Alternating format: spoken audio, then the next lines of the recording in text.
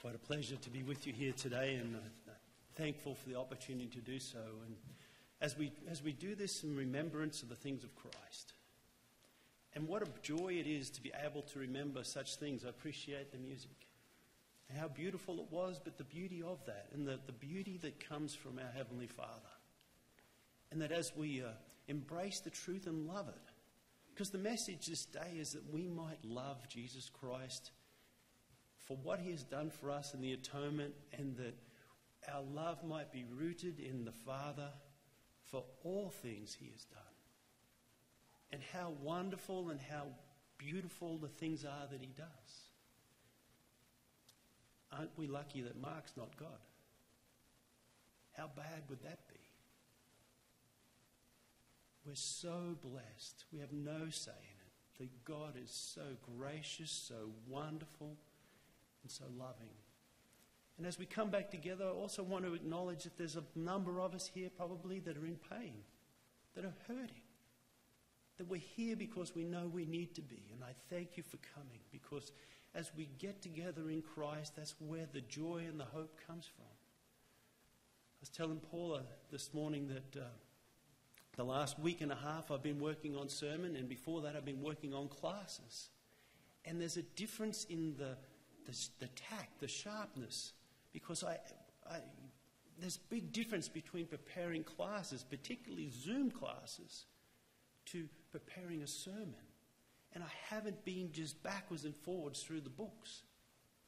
My testimony to you today is that we need to be in that living word of Jesus Christ. And we need to be in that word continually. Because I want to bring out some scriptures here. He doesn't say to remember him on Tuesdays, Sundays, and Wednesday afternoons. Always. We need to remember our Lord and Savior Jesus Christ always. And he's not a God of ineffectualism. He is incredibly effective and incredibly efficient. And when he asks us to remember, he's asking us not to just go, oh yeah, that's right. What was I doing? No. Remember and what? Act. Be grateful. Be thankful. To embrace the truth and look upward, that we might have that love and that joy and that hope to be with us. And so if you're sitting here this day and your soul is in pain, the remedy is there. If you're sitting here this day and you're content, the remedy is still there. And if you're sitting here today anything but sanctified, if you haven't spoken with him this morning and his angels face to face, they're probably not quite there. The same message is there. That we might look upward, we might embrace the truth, that we might take the scriptures and read them for all that there's worth against the scriptures in prayer and fasting, from a healthy mind and a healthy body that's well rested. You know, we are a spiritual creature that's living a physical experience. And unless the physical experience is full and whole in spiritual things, it's never going to function. It's like taking your car. If you drive a truck that's diesel, ignore this, but it's like taking your car and putting diesel fuel in it. It's not going to work very well. I'd like you to think about remember, because we're doing this in remembrance. What these last 7 days have been like, or really the last, what are we talking, 7, 8 weeks? Maybe more. How much have we remembered our Heavenly Father in those times? And then we wonder. You know, things have changed. Change is not necessarily a bad thing. Change has a process. Something has to happen. We have to unlock a process, and we change. Well, in this case, things happen, and we didn't get a whole lot of say, and the process was jammed down our throat. Nevertheless, we're here. And then change occurs, and if change is actually going to happen, then we have to change and embrace the new normal and lock it back in and call it normal.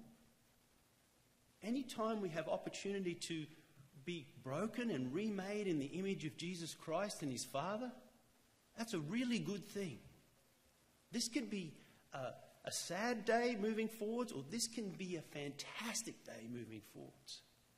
It all depends on how we embrace that truth and love it. We're going to partake here in a few minutes. What are we going to do? Why are we doing it?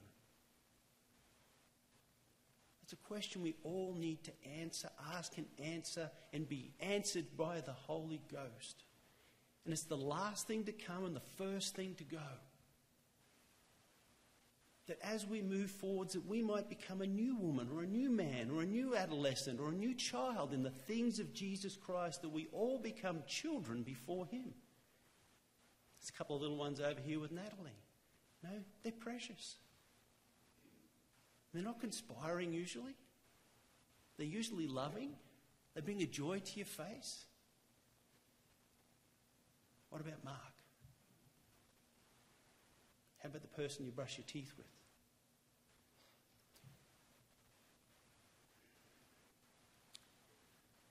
From Acts, there's a little encounter there where Philip went down in Acts 8 and 5 to 7. Philip went down into Samaria and he taught the things of Christ. And it says there that those people gave great heed to the things which he spoke, were the things of the Lord. And I'm not saying, hey, listen to me. I'm saying, listen to the word. Be in that. And it says, for many unclean spirits, crying with a loud voice, came out of many, and there was great joy in that city. From Alma 19 to 74, it says, wickedness never was happiness.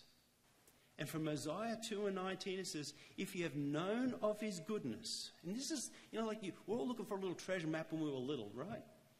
This is one of those maps, people, that will lead us there. There's 3 things here you can take away from the service today that you can use and implement in your life. And it's from Mosiah 2 and 19, and it says, if you have known of his goodness. And I'd like to say that the things of the Lord are instant. They're not historical. They're now. Have we known of his goodness this morning? Have we tasted of his love? And there's lots of degrees to that, isn't there? Have we tasted of his love? And have received a remission of your sins? And then there's the other side of it. It says, which causes such exceeding great joy in your souls.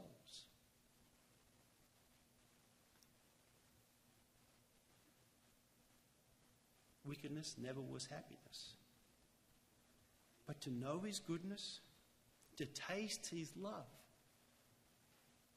I'm sure, I hope, that many of us, when we heard that we were going to have a service today, and a sacrament service to boot, that we could taste it almost. How often do we taste the love of Christ like that and hunger and thirst for it? That it's the motivating thing in our life. For without that spiritual food, without that spiritual water, there's no life in us. And it's very clearly said about this. That we might have that love abiding within us. That we might have that exceeding great joy. And we all know that sermons don't change people. It's how we live our life. The joy that's expressed within us. And I pray our homes might be full of joy, might be full of life, might be full of Christ, might be full of good habits and the things of him. Because there's nothing good anywhere else. From 2 Corinthians in 7 and 17, he says, therefore, if any man live in Christ, he is a new creature. All things are passed away. Behold, all things have become new. And I don't want to harrow anybody's soul, but I'm sure at some point we've had the experience where something has passed from us. Maybe a loved one, maybe something we really liked. It's very real. And it's very permanent, isn't it? We need to break this repentant cycle where we just keep going round and round. The old man has to die, has to go, has to be buried. And we need to take on the things of Jesus Christ. And how? Know his goodness, recognize it in our lives. Taste of his love. We can do that from the scriptures, but I can tell you by testimony, in sharing his word, but doing something for someone else who has a need is even greater, that we might feel his love. And we will have a remission of our sins.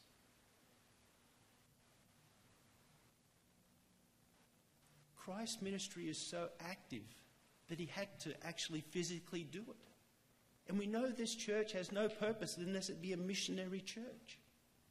One of the problems we have here is we're quite content within these four walls. We need to go and we need to share this light of Christ and this happiness, this thing happens.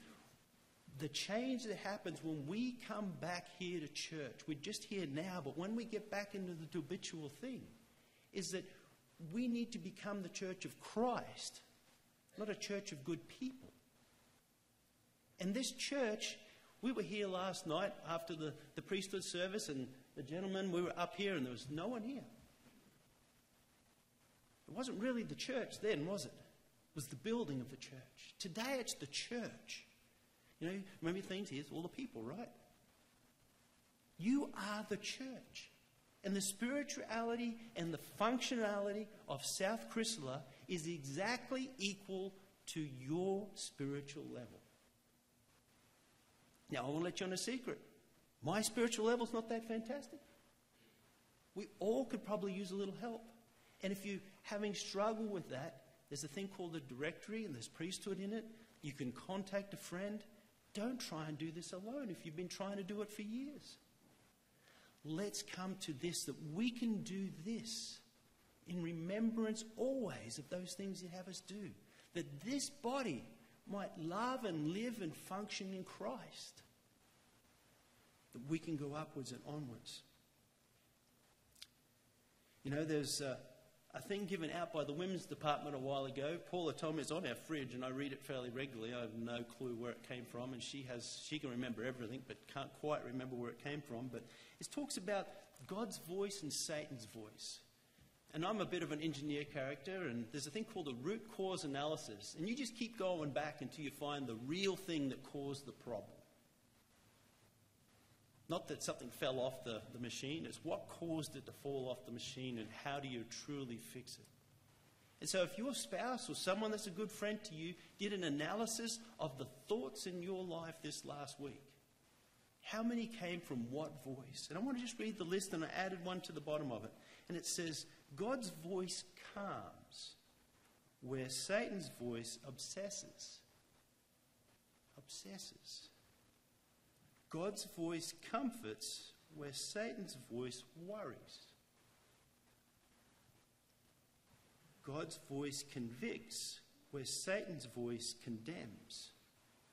God's voice encourages where Satan's voice discourages.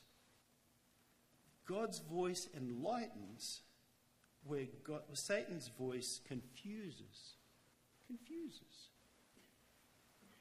God's voice leads, Satan's voice pushes.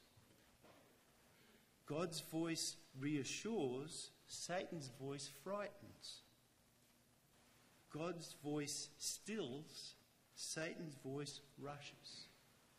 And I added, God's voice is in actualities, where Satan's voice is in fantasies. And when I run down that list and I have a look, it's a real struggle, isn't it? We're feeding from multiple fountains. There's a billboard we saw in Australia. I'm pretty sure it was in Australia. It says, try and unsee this. That was all that was written on the billboard. And it was an advertising company. How much trash, how much dross do we take into our life every day that we know is not good? And then wonder why the porridge tastes horrible. May we look upwards. May we embrace the truth, the things of Christ.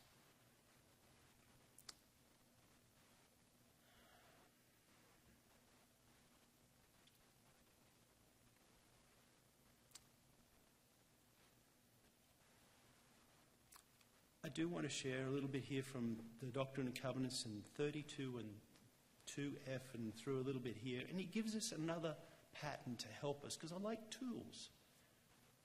I really dislike coming to church and it's a great sermon. I go home or I get in the car and go, what do I do with that?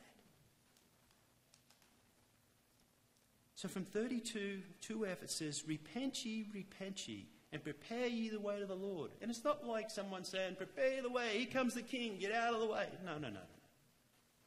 What is it in your life? Because he doesn't. Remember, Satan pushes. What is it to prepare the way of the Lord in your home? I can tell you a start. Just go and unplug every electronic thing that makes a noise in your house. And never plug it in again, unless it's the weather radio. Prepare ye the way of the Lord, and make his path straight. Brothers and sisters, a lot of the paths we have convoluted in our own minds. The scriptures will set those paths straight. Then he says, for the kingdom of heaven is at hand. Do we realize that? It says very clearly that we are able to partake of the fullness of his thing, that right now, we haven't got to wait to celestial glory. In fact, I think it's the other way round. That the kingdom is at hand, and it's at hand for you as it is much for me. Then he says, from 2G, he says, yea, repent and be baptized, every one of you, for the remission of your sins. And we need to take the Holy Ghost to be our guide. Remember I said it's the most easily offended thing I know. And it says, yea, be baptized even by water, and then cometh the baptism of fire and the Holy Ghost. Behold, verily, verily, I say unto you, this is my gospel.